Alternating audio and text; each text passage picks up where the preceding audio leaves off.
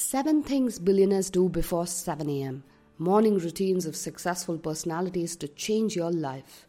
Do you fall for these clickbaity headlines often? Get pumped up to incorporate them in your life only to resign to the fact that routines are not for you? The truth is that these clickbaity routines don't work for everyone because not everybody holds the same values and priorities. Routines work if you design them to work for you. And that is exactly what we're going to discuss in today's episode. Hello and welcome to a brand new episode on the Own Your Everyday series of the Being Miraculous podcast. I'm your host and self-awareness coach Shweta Shibraman, and as we kickstart a brand new year ahead, I thought I'll touch upon this topic of routines. At the start of a new year, we are filled with optimism and are looking forward to being a whole new person every time we kickstart a brand new count of 365 days. But why routines? Do you need a routine? Are they worth the hype? What really is the power of routines? We're going to look into all of that and more in today's episode. Personally, I never had a routine for the most part until late 2019 when I realized I was all over the place as an independent self-employed professional. I used to work from morning to night without a break and still have loads to do the next day. It was an endless and a mindless affair that only left me drained and exhausted and pushed me closer to burnout. That's when I got the reality check that it was time to change up certain things, and step by step I started building a routine that worked for me. It was a game changer for me, and hopefully this episode will convince you to try in earnest to build a routine that works for you this year. So let's start with the first question. Why bother with routines? I'll quote Kari in his book Daily Rituals, where he says, "In the right hands, a routine can be a finely calibrated mechanism for taking advantage of a range of limited resources. Time, the most limited resource of all, as well as willpower, self-discipline, and optimism. A solid routine fosters a well-worn groove for one's mental energies and helps stave off the tyranny of moods. And helps stave off the extreme mood swings." There are many things here that I would like to highlight in the small 2 lines that he's brought out. One, the fact that life is a 24-hour game. We all have 24 hours in a day. Regardless of what we want to accomplish, time is a limited resource. It then becomes important that we optimize these 24 hours and calibrate them in a way that we are at our best as many hours as possible. 2, prioritize our efforts. It's not just that we optimize the time, but we also prioritize what we do in those limited hours. A routine helps us in prioritizing what's most important. Otherwise, with the flow of life, we only do what's urgent. A routine helps in prioritizing what's important. I'm going to say that again. A routine helps in prioritizing what's important. These are tasks that are uncomfortable for us and things that we end up postponing because we have other things to keep us busy. Routines can help ensure we tackle those tasks that matter. When we build routines and prioritize our time better, we not only do what's important, but also get better at doing what's important. 3, lowers reliance on willpower. We all have very limited reserves of willpower. Using it every day to make micro decisions is a drain on those limited reserves. Deciding every day if you feel like working out or not, or using it every morning to decide what time you need to get up, is a waste of that limited willpower. A routine helps you conserve the energy you spend making such decisions and reserves this precious willpower for bigger things. 4, lowers dependency on optimism. Think about the energy and optimism you feel when you're starting something new. The first month of the calendar, like today, the first day in a new job, the first day doing a workout in a new gym. How long does that optimism remain? For most of us, towards most things in life, that optimism wanes very quickly over time. So if we rely on that optimism, chances are we're never going to get anything done, which is why most New Year resolutions fail. A routine ensures you show up regardless of what day, date, or year it is. Free from the tyranny of moods. A lot of times we end up living our lives based on how we feel.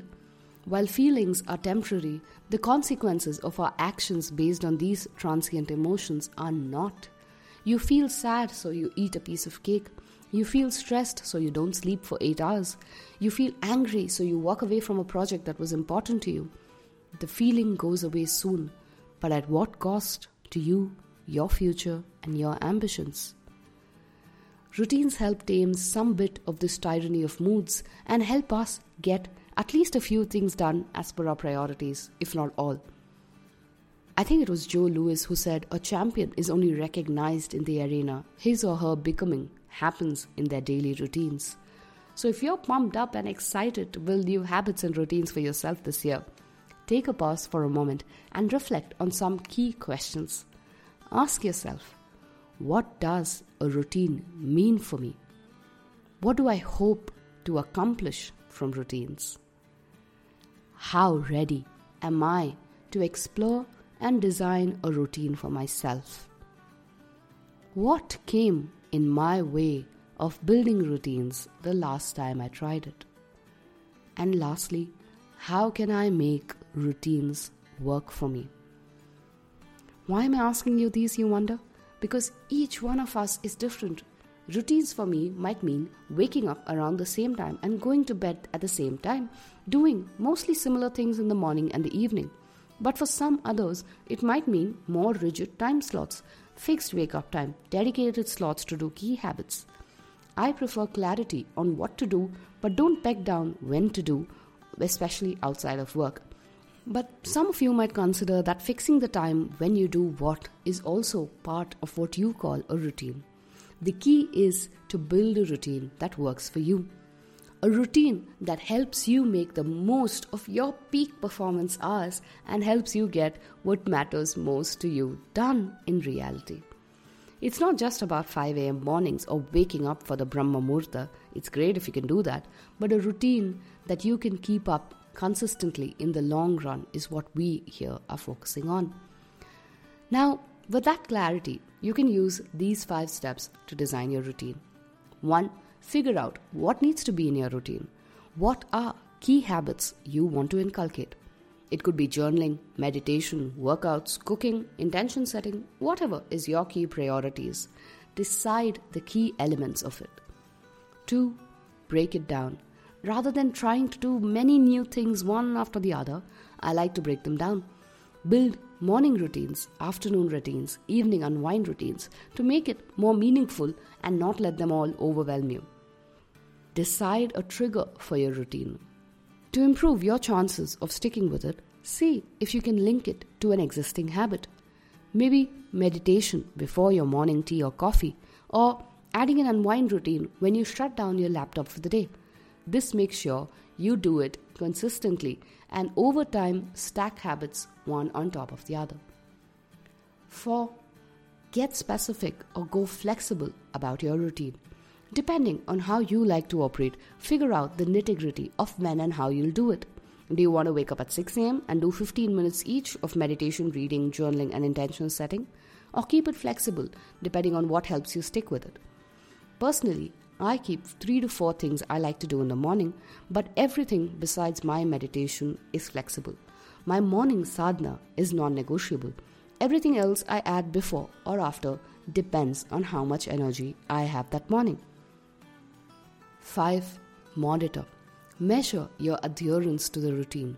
How well were you able to stick with it? How do you feel on days you keep up the routine? Is something too hard or not happening over and over again? This can be just a tick and a cross in your calendar or your planner, but monitor it daily and reflect on your progress once a week or once a month depending on how much time you have available. 6. Reiterate.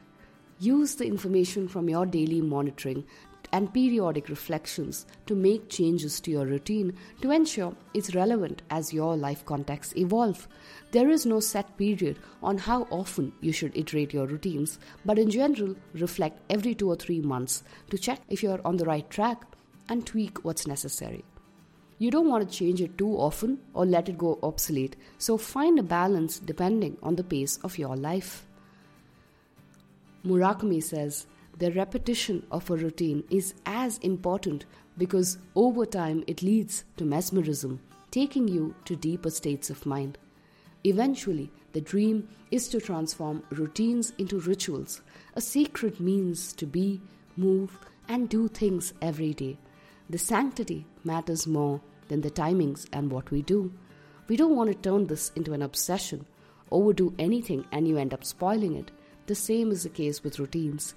What we need instead is to understand ourselves deeper and create rituals that help us thrive and flourish and support us in doing our most important work in the world better. So here's your Own Your Everyday tip this week. Routines help us maximize our lives and consistently make progress towards those big dreams in our lives.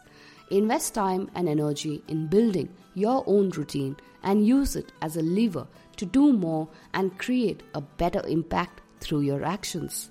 Have more questions? Write to me on LinkedIn or Instagram and I'll be happy to help you get started. Until we meet again, this is Shweta signing off, hoping you have a phenomenal week ahead.